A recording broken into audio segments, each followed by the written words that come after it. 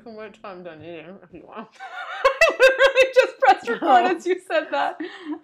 Cool, great. Hello. I hope you enjoy my mouth sounds. Hello. Hi. Welcome to Millennial Poets Society. And that's all, folks. Welcome. Here we are in our new lovely kitchen at our lovely dining table. New kitchen, old table. Who dis? You're clever. You think you're clever. It was cute. I thought it was cute. Who are you? I'm Marguerite Virginia. I'm Emily Klein. And we are your hosts this evening or afternoon or morning. And literally always when you listen to this podcast, it's us. And just your life. Let us host your life.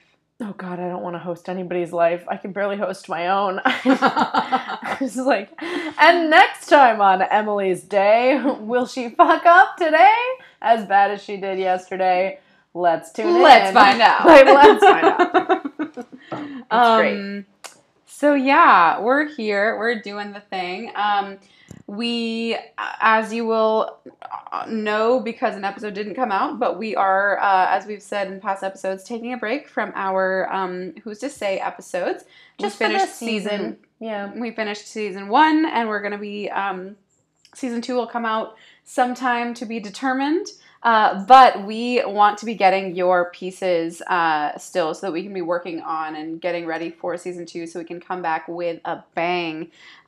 So you can, our Who's to Say episodes are our mini episodes where we talk about unpublished or self-published poets, and we'll talk about one of their pieces, give a little bio on them and everything, and share their work so that then we are supporting the up-and-coming poetry community as well as people who are more established. Yeah. So you can, if you fall under that category or you know people who fall under that category, send your things, have them send their things to millennialpoetssociety@gmail.com.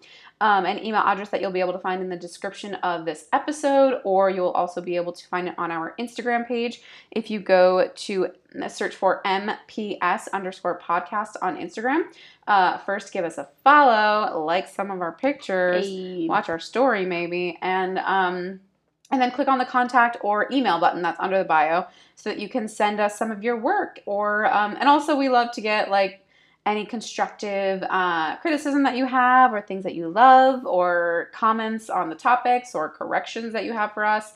We make a lot of mistakes, yeah. We'd love to hear from you in any way, shape, or form, but especially for those Who's to Say episodes so that we can keep working on them and getting a head start for you guys so that we can come back hitting the ground running for season 2. Yeah.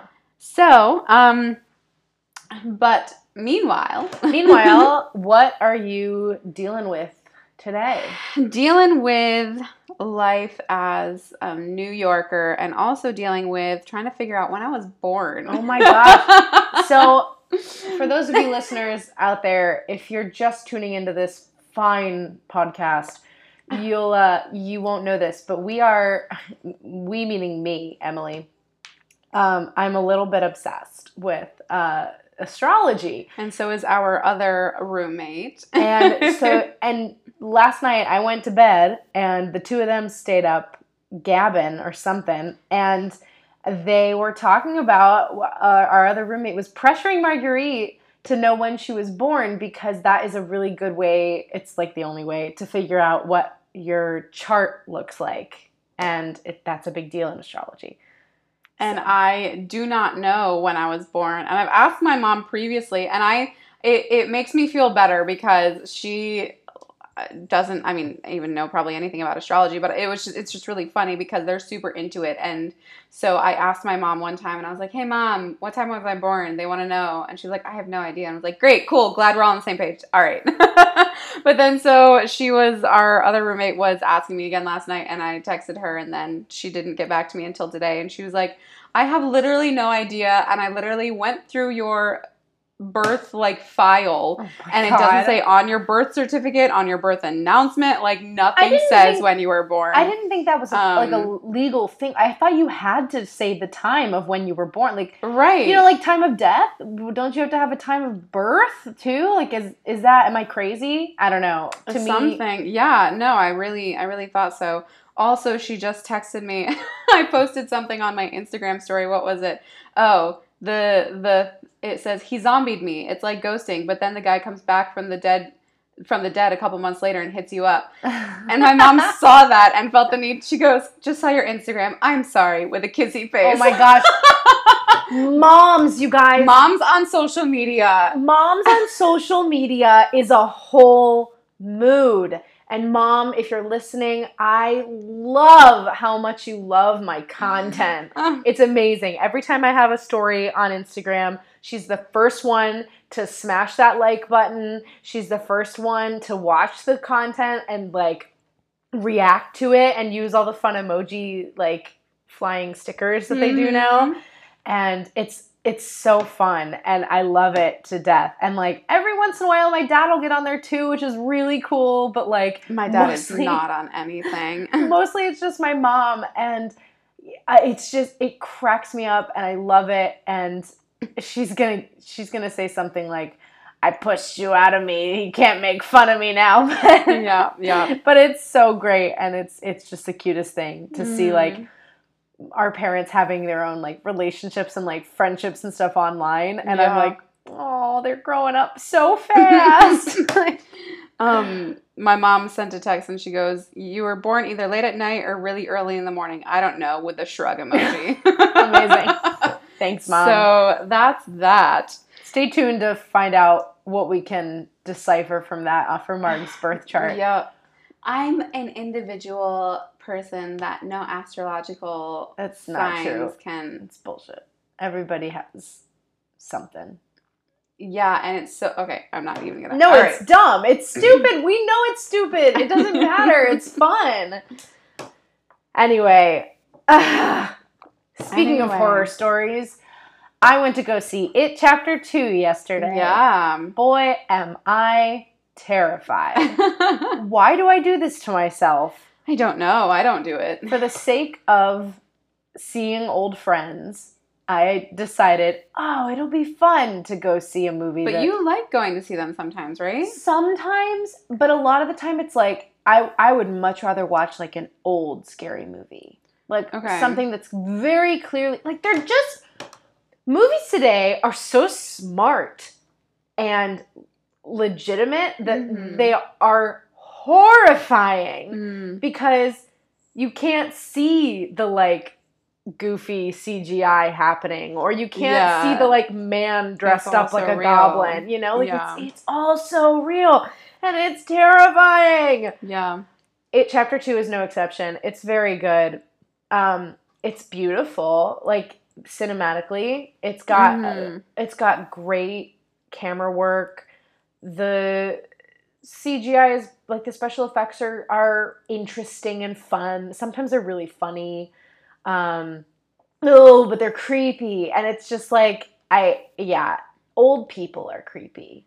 Yeah. And there's whole they're scary in scary movies. Yeah. And there's a whole section where it's like a whole thing, and that I think haunts me more than anything else. So anyway, so there's that. You liked it better, but you liked it better than Midsommar, right? Yeah, because I wasn't nearly as afraid. Okay. Midsommar was gross. Like, Midsommar had like gore, a lot of gore. See, that's why I think I could probably watch Midsommar. The thing is, I think you're right. Like, I didn't leave Midsommar thinking like, oh my God, I'm something's going to be in my closet or right, something. Exactly. Yeah. I was just like scared in the moment and grossed out. Yeah. Yeah. Whereas it is like that classic horror plot where it's a thing and like you can't describe it, and it always looks different, and so you never really know, like, this plate could be it, you know, you could be it, you know, whatever. It's like this whole thing, but you know, spoiler alerts, I guess. Well, I'm not going to talk about it. We're not going to talk about it. I don't want to ruin it for anybody. But it's a classic tale, and it's very good. Cool. I enjoyed it. Yeah. And I got to hang out with my friend, which was fun. Yeah, very fun. Like I Very said, fun. I did, however, fall face first down a full flight of stairs on my way to the movie. Yeah. It was pretty rough. I'm sorry. Yeah, that's life for you, though. Sometimes you just gotta somersault your way down a very crowded I'm not movie gonna theater. lie. I thought you were. I just assumed you were at Alamo, and so I was like, she fell down an escalator. Oh my god! No. I was like, oh wow. Thankfully, did not fall down an escalator. Holy shit! I was like, she would have fallen so fast. I did fall really fast. But an escalator, like, that's going with you. That's terrifying. I felt like I've never fallen face first down a flight of stairs. Like, it was like when you fell down the stairs at the subway with your big suitcase. It was really scary, and I threw my phone, and somebody was shouting. They were like, "Ah!" They like saw me. It was hilarious. Now that I look back at it, and I was that you're not like emotionally and physically bruised. Right. I mean, you may be bruised, I'm but a little like beat up. But I was talking to my sister about it today, and she was like, "I'm really sorry. I'm so glad you're okay. But you know this is hilarious, right?" And I was like, "No, I was laughing when it happened. Like, I was like, this is so crazy. I'm falling. Like, how weird." So funny thing, that's gravity. Yeah. So anyway, I'm a little beat up today, but you know, what else is new? Well, on that note, now shall we get started? I think so. I think we're ready. We're on episode 25, so that means it's your turn first. Yeah. Yes. So, as you know, I'm doing my little feminism and poetry segment for the next few weeks. Yeah. And this week, we're talking about first wave feminism. Woo! Yay! So, I wanted to also do a little feminism fun fact. Feminism fun fact. Yeah, I'm going to try and start all of them with a feminism fun fact now, too, because I think it's cool. Fun fact. Yeah. Wait. Feminism. What is that? Oh, it's something that I do all the time. What is it? Oh my god. Anyway. That's going to drive me crazy. Yeah, so feminism fun fact. In 1833, the first co-educational American university was founded. Can you guess which one it was? I'll give you... No. Okay. I'll give you a guess. A hint. It's in Ohio. The Ohio State University? Incorrect. 1833. Any guesses? Any other guesses? Oberlin? It was Oberlin College! Hey. How did you know?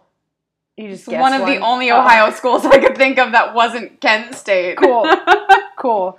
And we were 1903.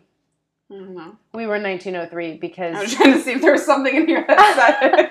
Because 100 years after Ohio became a state, Kent State became a school. Cool. Yeah. I think that's right. It's wrong. No, it might be right because the School of Theater and Dance was 1910. Okay. Or 11. Anyway. So that's my feminism fun fact. Great. In 1833, the first coeducational American university was founded, and it was Oberlin College in Ohio. Nice. Okay. So, first wave feminism is a period of feminist activity and thought that occurred during the 19th and early 20th century throughout the Western world. It focused on legal issues, primarily on gaining the right to vote. Early feminism was directly correlated with the abolitionist movements, and as a result, many famous feminists and activists began to have their voices heard, which is pretty cool. Yeah. First wave feminism, specifically in the United States, did not chronicle the contributions of black women to the same degree as white women, and that is a very important fact. Yeah. Activists, including Susan B. Anthony and other feminist leaders, preached for equality between genders. However, they disregarded completely equality between a number of other issues, including race. Yeah. This allowed for white women to gain power and equality relative to white men, while the social disparity between white and black women and people of color in general increased. The exclusion aided the growing prevalence of white supremacy, specifically white feminism, while actively overlooking the severity of impact black feminists had on the movement. So, we as a nation, we as a country, as a society did not give black females any sort of credit for feminism at all, and it was horrible. Yeah. Some of the leaders, though, of this first wave included some familiar names, like I said, Susan B. Anthony, Elizabeth Cady Stanton, Carrie Chapman Catt, Ida B. Wells, Margaret Sanger, and many others. Seneca Falls is like 45 minutes from where I grew up, and that's where it was like a really big, like central to the suffrage movement. Yes, exactly. Yeah, we took a field trip there, like 8th or 9th grade or something, and we got to see all the different houses and all that stuff. Ooh. And things where things happened. Very cool. Yeah. I like that. So anyway, that's just a little tidbit about first wave feminism to give you an idea of around the time frame we're talking about. You know, it's anywhere between like the late 1800s to the like 1920s through 40s sort of time period. It's a little loose in my head now. I have not studied this again, so if you have some exact dates, I'd love that. You're not an expert? No. No. Like a Muppet or something. No. Okay, anyway. My first poet for today is Amy Lowell. She was born February 9th, 1874 in Boston, Massachusetts. You're yawning. I thought you were making a face like, oh. I was. But you were like, no, I thought you were going to stop me. And I was like, yes. Oh. I was just breathing. I do that all the time. It's fine. Her siblings included the astronomer Percival Lowell. The educator and legal scholar Abbott Lawrence Lowell, who grew up to be president of, it's right here, why am I not reading it? Harvard College. I tried to remember it. What was it? If only I'd written it down. If only it were right in front of my face. And her other sibling is early activist for prenatal care, Elizabeth Lowell Putnam. Thank you, Elizabeth Lowell. During her career, that is Amy Lowell. Okay. During her career that spanned just over 12 years, Amy Lowell wrote and published over 650 poems. Oh. Yeah. Yet, scholars cite Lowell's tireless efforts to teach American readers of contemporary trends in poetry as her more influential contribution to literary history. Oh. So she's a teacher. Yeah. Not like she was a professor or anything, but like she just spoke out a lot about she wanted to help educate and spread the good word. Yeah, literally. Yeah. As a young girl, Lowell attended private schools in between long treks to Europe with her family, which sounds glamorous, but really probably wasn't. I mean, yeah, because they were going by boat. Yeah, you know, getting motion sick. It was not a cruise ship. This was not a pleasure cruise. No. What? That's nothing. At the age of 17, she began a diligent process of educating herself inside the 7,000-volume library at Seven-Ells, the Lowell family seat in Brookline, Massachusetts. Wow. So her family had this 7,000-volume library, just like... it was their library. Yeah, it was at Seven-Ells, which was the name of their... estate in Massachusetts. Okay. So I think their boat rides probably weren't that bad. They weren't like they were still boat rides, though. Yeah, but they were like in the first class area. Yeah. She was very well to do, yes. School was a source of considerable despair for Amy Lowell, since she considered herself to be developing masculine and ugly features, and she was a social outcast. She did not have a reputation, she did have a reputation to be outspoken and opinionated around her classmates, which may have also contributed to her outcast tendencies. Her family did not think it was proper for a woman to attend college, so she compensated for the lack of formal schooling with avid reading and book collecting because she was like, ain't nobody gonna stop me from getting an education, mister. Mm-hmm. At age 28 in 1902, Lowell turned to poetry and began after being inspired by a performance by Eleonora Duse in Europe. So she came to it kind of late in the game. She was 28. And she saw her first poem, Fixed Idea, published in The Atlantic in August 1910. So she started writing in 1902, didn't publish till 1910. Yeah. Other poems, more of her poems appeared regularly in various periodicals over the next several years. In 1912, Lowell's first collection of poetry was published. It was called A Dome of Many-Colored Glass, and it was met with mixed criticism. I feel like that sounds very familiar. Really? Yeah. I had never heard of it, but that's exciting. Some explained that her first book was a, quote, typical first book characterized by conventional themes. Okay. And others noted that Lowell's honesty of expression and occasional brilliant image provide a glimpse of what was to come, which is foreshadowing for what I'm going to talk about next. Lowell was said to be a lesbian, and in 1912, she and actress Ada Dwyer Russell were reported to be lovers.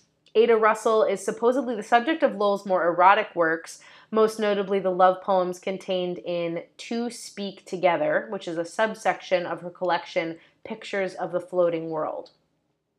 Lowell wanted to dedicate her books to Dwyer, who refused except for one time in a non-poetry book in which Lowell wrote, To ADR, this and all my books.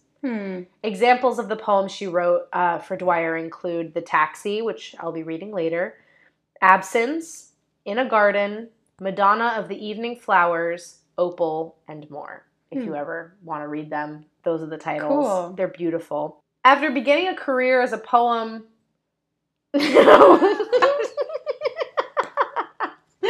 After beginning a career as a poem. Oh my God.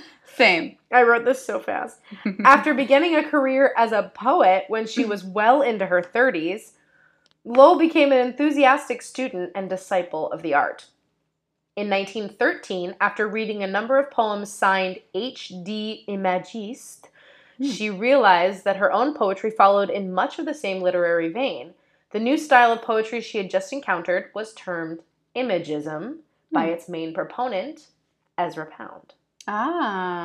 Imagism borrowed from both English and American verse styles to create a new Anglo-American literary movement that, quote, honed poetic expression down to its purest, most direct form.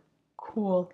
Much of the style was influenced by the general mood of modernism coming from the era prior to World War I. So that's just to give you a ballpark time frame of where we are. Yeah. With a desire to learn more about imagism, Lowell traveled to London with the goal of meeting Pound, and Ada Dwyer Russell went with her. Lowell and Pound struck up a mutual friendship, and she was exposed to other modernist trends in the performing and visual arts as well. Back in Boston, Lowell took it upon herself to make imagism both critically and financially successful in the U.S. She would travel frequently between Boston and London, and eventually Pound abandoned the movement for a few years, and Lowell was left to take up the editorship of an annual anthology of Imagist poetry, to which she had previously been a contributor. That's cool. It is really cool. This appointment began in 1915 with a collection called Some Imagist Poets, an anthology. Stuff and things. Yeah, things and stuff. Is poems. There it is. And a lot of people were really excited about her taking over for Ezra because they were like, he's a fraud because he gave up the work. Like, they were just like imagist purists. And she was like, I've shown dedication to this. And they were like, we love you. Great. Fuck Ezra Pound. Fuck Ezra. Fuck Ezra. Yeah. According to Lowell, writers of Imagist poetry should strive, 1, to use the language of common speech, 2, to create new rhythms, 3, to allow absolute freedom in the choice of subject, 4, to present an image, 5, to produce poetry that is hard and clear, never blurred or indefinite. And 6, finally, most of us believe that concentration is of the very essence of poetry. So those were like her stipulations and guidelines that she put out. She was like, listen, if you want to be part of my compilation, you got to be with my... If you want to be in the club. If you want to be in my poetry book, you got to get with these rules. Exactly. Amy Lowell also published... That was pretty good. Amy Lowell also published several independent volumes of her own verse around this time, including Swordblades.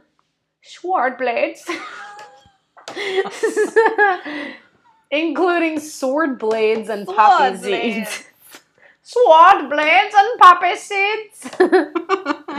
Sword Blades and Poppy Seeds in 1914. Mm-hmm. Cangran's Castle, or Cangrande's Castle, I don't know, in 1918, and Pictures of the Floating World in 1919. Her work during this period had a non-metrical style she felt was well suited for the English language and based on the natural rhythms of speech. Critics called this style, officially known as polyphonic prose, quote, the most various and supple poetic form ever devised in English. Wow. Many more volumes of her work were published, but 1921's Legends would be the last collection of her work published before she died. In it, she uses 11 legends from around the globe as a basis for 11 poems. I think it's a pretty cool prompt. In the early 1920s, Lowell took a break from the art and business of poetry to write a biography on John Keats. In it, she attempted to show why she felt the English writer was the spiritual forebearer of Imagist poetry, which was a hefty topic. Her extensive research and dedication to the project left her with a 1,300-page finished product. Dear Lord. I know. Like, I don't know that much about anything. And I don't want to. Yeah. Yeah. So, 1,300-page finished product, and it took a really big physical toll on her, where, like, she basically, like, went blind after. It was a big deal. God. Her health rapidly declined around this time. A glandular condition caused her to gain weight constantly, and she was an avid smoker of cigars, which is, fun and everything, but probably not the best idea for her health. Probably not. Hernia attacks were quite common for her, and in May of 1925, she suffered a serious one. 2 days later, she rose from bed against medical advice and was immediately struck down by a stroke. Oh, wow. She died within a few hours. Wow. Yeah. Ada Dwyer Russell edited a few posthumous collections of Lowell's verse, including What's a Clock, like What's O'Clock, which was awarded the Pulitzer Prize for Poetry. What's a clock? Yeah. What's clock? What's O'Clock? Yeah. But it sounds like What's a Clock. But so that won the Pulitzer Prize for Poetry in 1926. Posthumously for her, which was pretty cool. So, like, thanks, Ada, for publishing her work some more. Right? After hearing of her death, Heywood Broun, but it's Broun. Broun. Heywood Broun. Hayward Brown, and his obituary tribute to Amy Lowell. Yeah. In his tribute to Amy Lowell, he wrote, She was upon the surface of things a Lowell, a New Englander, and a spinster. But inside, everything was molten like the core of the earth. Given one more gram of emotion, Amy Lowell would have burst into flames and been consumed to cinders. Wow. She cared so much. Why do you have to call her a spinster, though? Because that's what people called people when they didn't marry. I'm sorry, that's what people called women when they didn't marry, and it was a big deal. Anyway, so I want to read to you the poem she wrote called Taxi. Yeah. And it's from Sword Blades and Poppy Seeds. Swords, Blades, and Poppy Seeds! Read the poem like that. No. This is the Taxi. Okay. When I go away from you, the world beats dead like a slackened drum. I call out for you against the jutted stars and shout into the ridges of the wind. Streets coming fast, one after another, wedge you away from me. And the lamps of the city prick my eyes so that I can no longer see your face. Why should I leave you to wound myself upon the sharp edges of the night? Isn't that, like, gorgeous? Yeah. It's very simple, and it's written in that way that really showcases how she wanted her Imagist poetry to be comprehended. Yeah. So imagery was really important to her, Mhm. obviously. And I feel like naming this poem The Taxi was really smart because she never says, I'm driving away in a taxi or I'm Right. riding away. But Yeah. like the image of the taxi is integral to this, to understanding the poem. Mhm. And it's a main plot point in the Yeah. poem, but you never actually say it, which I think is very strong. Mhm. So That's really cool. yeah, I just really liked it. I thought it was beautiful and a little love poem. Yeah. You know, just about like how hard it is to leave your lover, and you know, Mhm. anyway. Very So nice. that's Amy Lowell. Thank you. Mm-hmm. Okay, my next poem, Mhm. and by poem I mean poet, is Louise Bogan. Cool. She was born August 11th, 1897 in Livermore Falls, Maine. Livermore. Yeah. Interesting. Sorry about it. She is the daughter of a mill worker. Her parents were not in a happy marriage due largely to her mother's mental and emotional instability. May, Louise's mother, engaged in many extramarital affairs and flaunted them around. And this becomes like kind of a key point. I think it really must have affected Louise like deeply. Understandably. Because she writes about it a lot in her poetry. Yeah. Like a big fear of being jilted or like being made fun of, or by being like a lover. by like a lover. Being cheated on or you know, loudly renounced kind of thing. So yeah, that was a very troubling childhood for Louise. With the help of a female benefactor, though, Bogan attended girls' Latin school for 5 years, where she began writing poetry and reading the first issues of Poetry magazine, which she would later be published in, which is really exciting. That's really cool. She attended Boston University for 1 year, but then left in 1916 because she won a scholarship to Radcliffe College. She turned it down to move to NYC with her husband.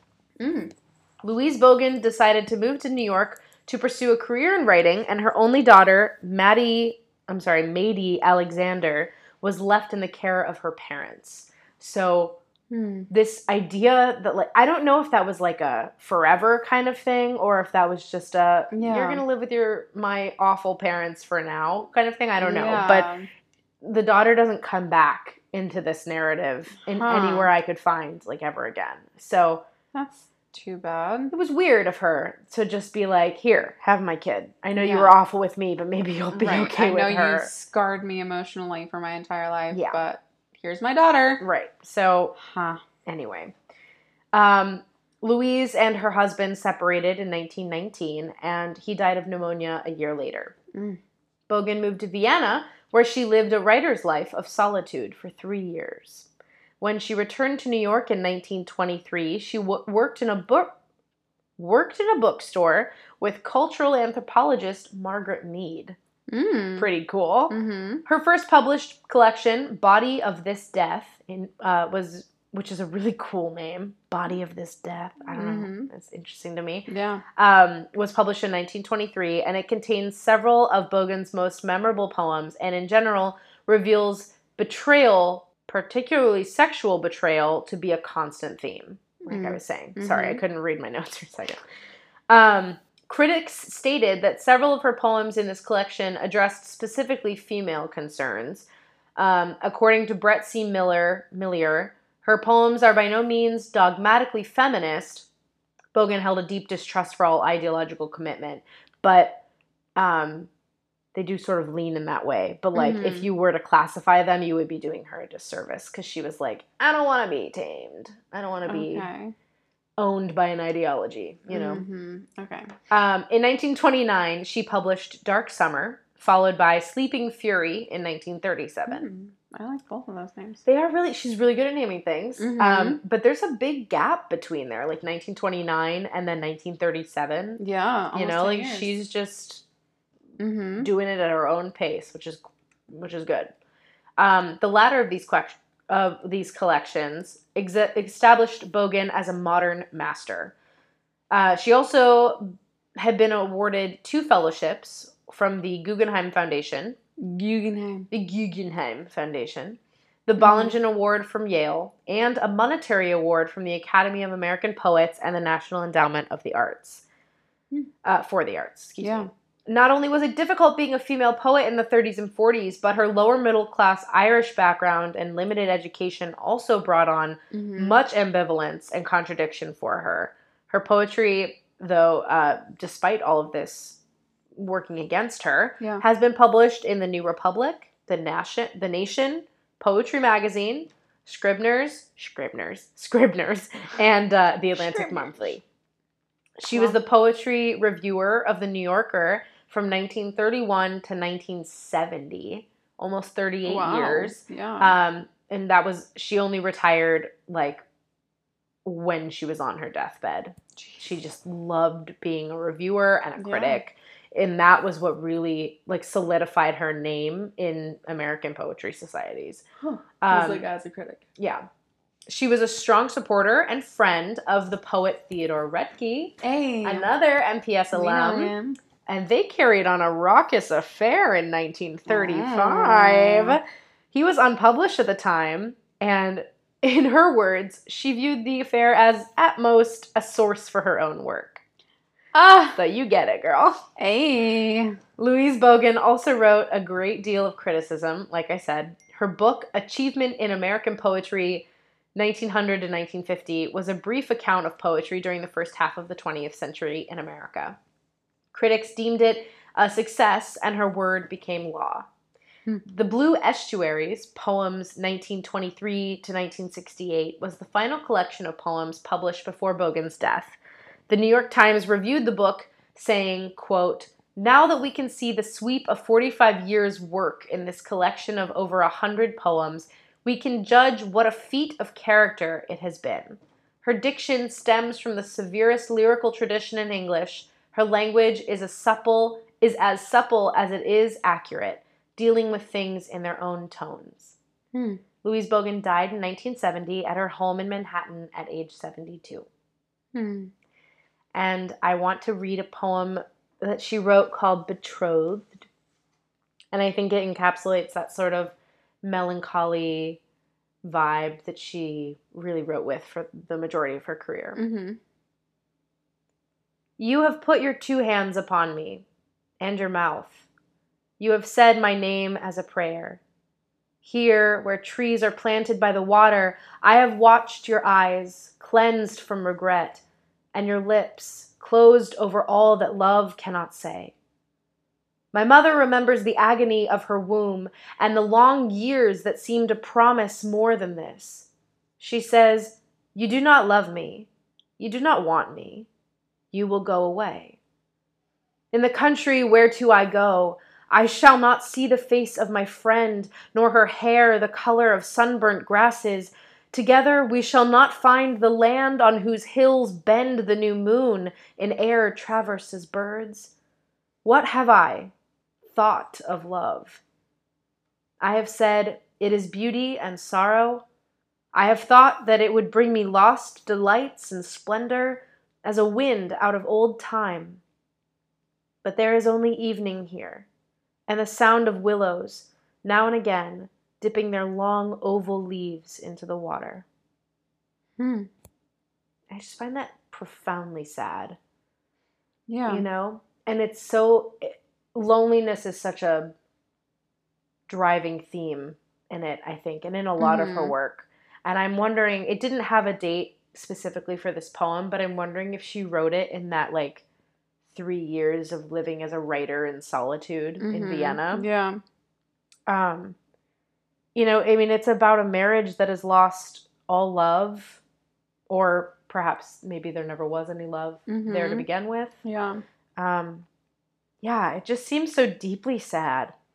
Mhm. But I really loved it, and I thought that it was like it struck me. It sounded so contemporary. Like I Mhm. could see somebody writing that today. Yeah. It just sounded like I don't know. It struck me, and I was like, oh, this might be one of my new favorite poems. Like it's Mhm. beautiful with its imagery and it's sad and it has a whole life lived in its words. Yeah. When I read it, I can see an entire love story grow and fail. Yeah. And Yeah. I think that that's asking a lot of some words, but I think she Right. did it. So Yeah. it was Well, it's pretty cool. not like a incredibly long poem. Mm-mm. So for her to fit all that in the short amount of lines that she had, it's Yeah. impressive. Yeah. So anyway, that is Louise Bogan, sorry, and my other poets as well. So Great. that's me. Thank you. Part Thank 2 you. of feminism. Stay tuned for second wave feminism next week. Love it. Amazing. Well, Shoot. we will take a short break, Quick break. and then it will be my turn. Okay. Yay. We're back. Hello. Hello. It's my turn now. It's your turn. My turn. So I am going to be talking about Matea Harvey, who is someone that I actually had to text Emily and be like, did you do this poem? Because she must be someone that I had come across before in my research, because I found this poem that I wanted to do, and I was like, I have read this poem before, or someone has like read it to me or something. And then I clicked on her bio in Poetry Foundation, and I was like, I recognize her face. Like, this is so weird. That's amazing. So it must be someone that I'd come across before in my research, and for whatever reason, hadn't chose to do her at the time, but we're going to do her today. Matea Harvey was born in Germany on September 3rd, 1973. And she spent the first 8 years of her life in England before moving to the U.S. in 1981.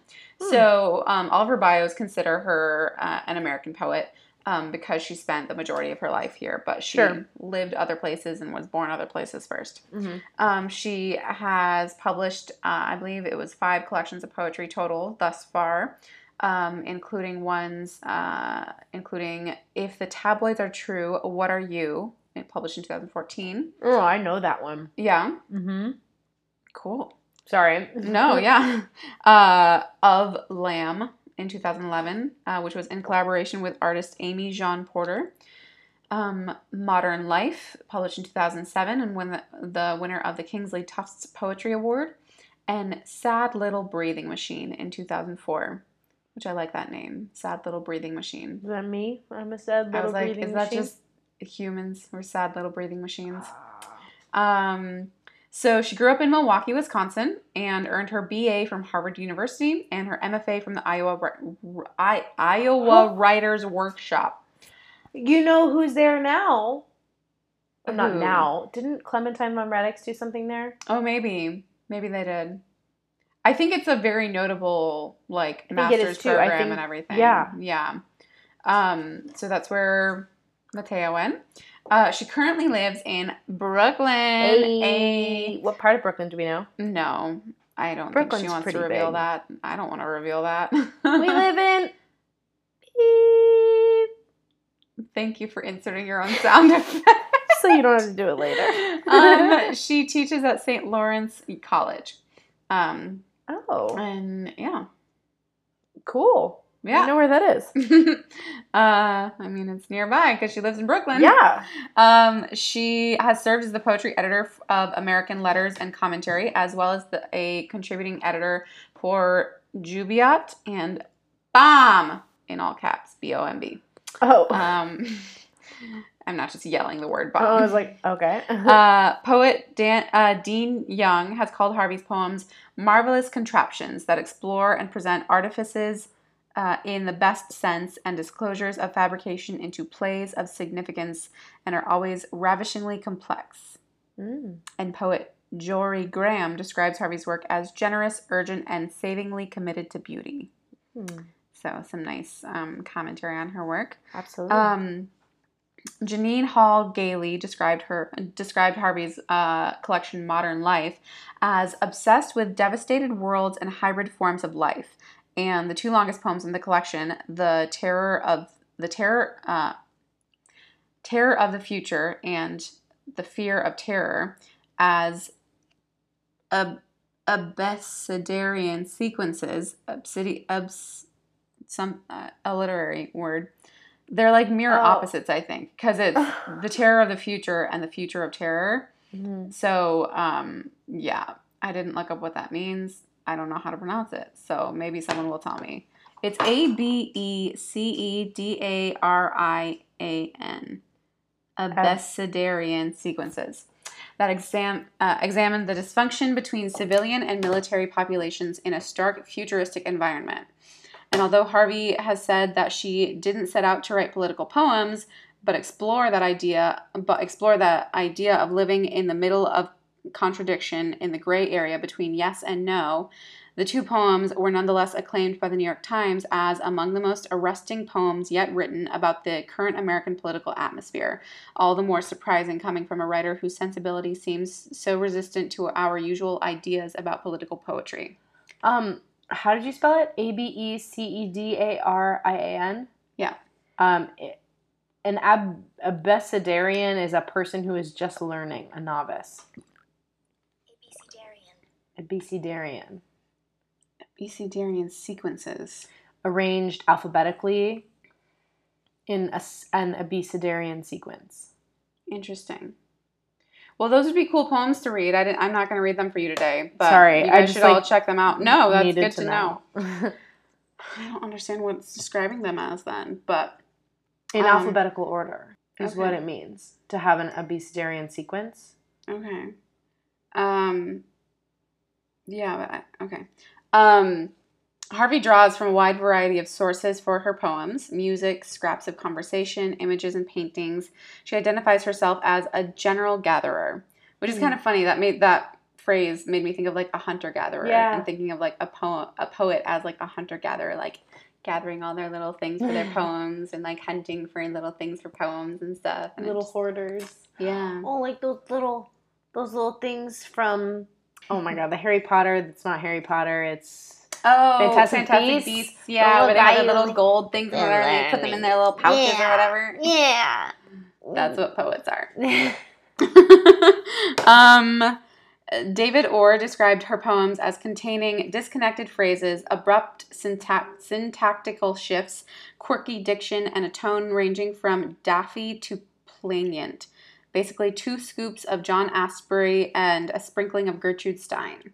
I love me some Gertrude. Mm-hmm. And I'm glad that I came across that quote from him, because this poem, when I was reading it, I was like, am I reading this correctly or wrong? But because it like gets cut off really weird, and you'll be in the middle of a sentence and then like it'll sound like there's a couple words missing, or it'll like slightly like shift, and you're like, wait, what? So I was like, oh, okay, no, it's supposed to be like that, and I'm not just stupid. So the poem that I'm going to read today is from her collection, Pity the Bathtub, Its Forced Embrace of the Human Form, is the name of the collection. Okay. And so the summary of that collection on Goodreads, because I like Goodreads. Love Goodreads. Yeah, I like their summaries sometimes.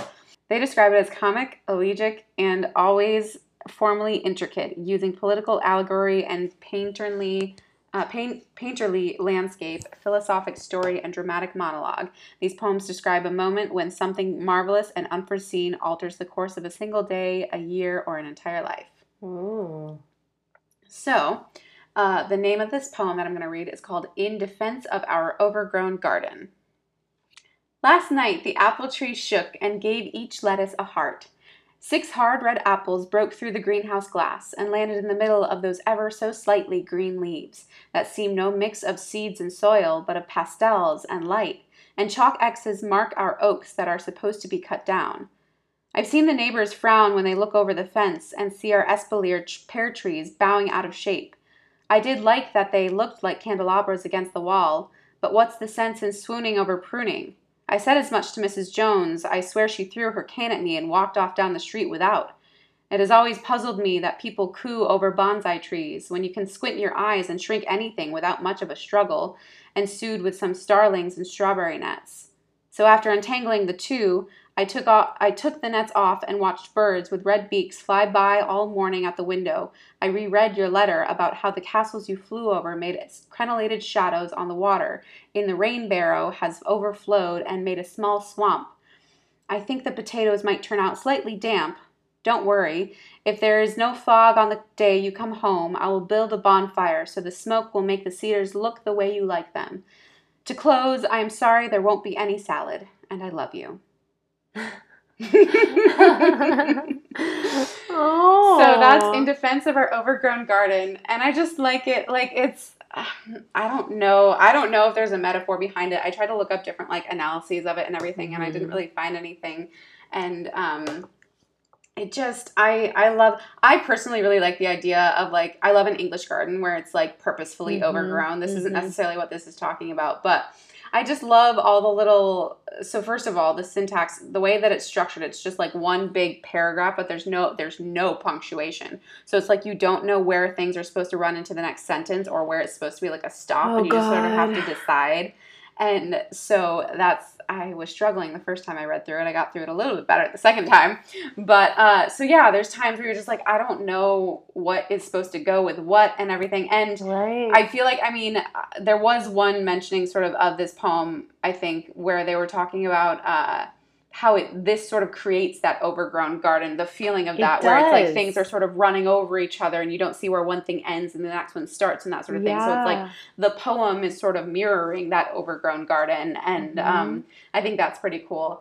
And I love like the simplicity of it, where it's just like someone talking about an overgrown garden and their neighbors who are judging them and just being like, so in short, the lettuce is, I can't make you a salad. I love you.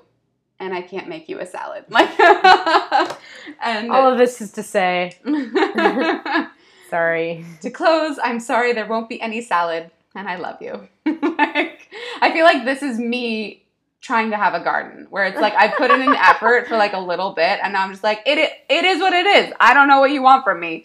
There's not going to be salad. We can buy it. Like, we'll go to Whole Foods. What? Like, Marguerite does not have a green thumb. No. She does not enjoy taking care of a garden. I don't. I'm like, it's totally fine that you don't, but also that's very astute of you to see that, like, this would be you. Yeah. You'd be like, listen, I tried, okay? Right? And well, I think that's partly why, well, number one, I kind of like the look of an English garden where it's like you have all the flowers and everything that are together. But take also a lot of work to maintain that. You can't just let it grow. They're purposefully like that. They wouldn't be nearly as pretty if they just, like, somebody was like, flowers. I mean, whatever. So that is In Defense of Our Overgrown Garden by Matea Harvey, and my lovely little poem this week. I'm glad that I finally shared her work, because clearly it's something that spoke to me the first time. I really enjoyed it. The second time. Yeah. Well, thank you so much for sharing. Yes, thank you. That was a that. fun week. Yeah.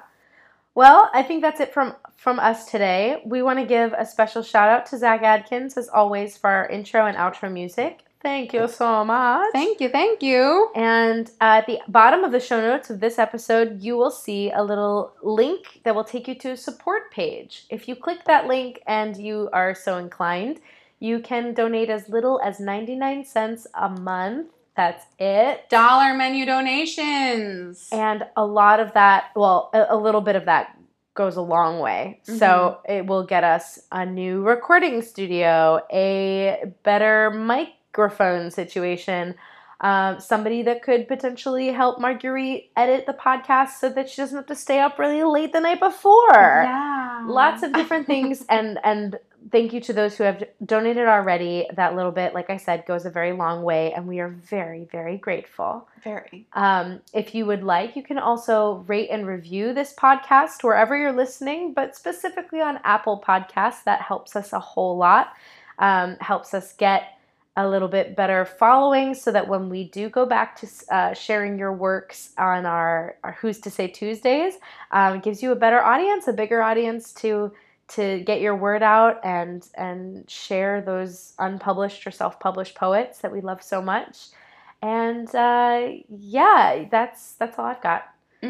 That's all, folks. Okay. Well, thank you so much for listening this week, and we hope you have a great weekend, and we'll see you next time. Next week.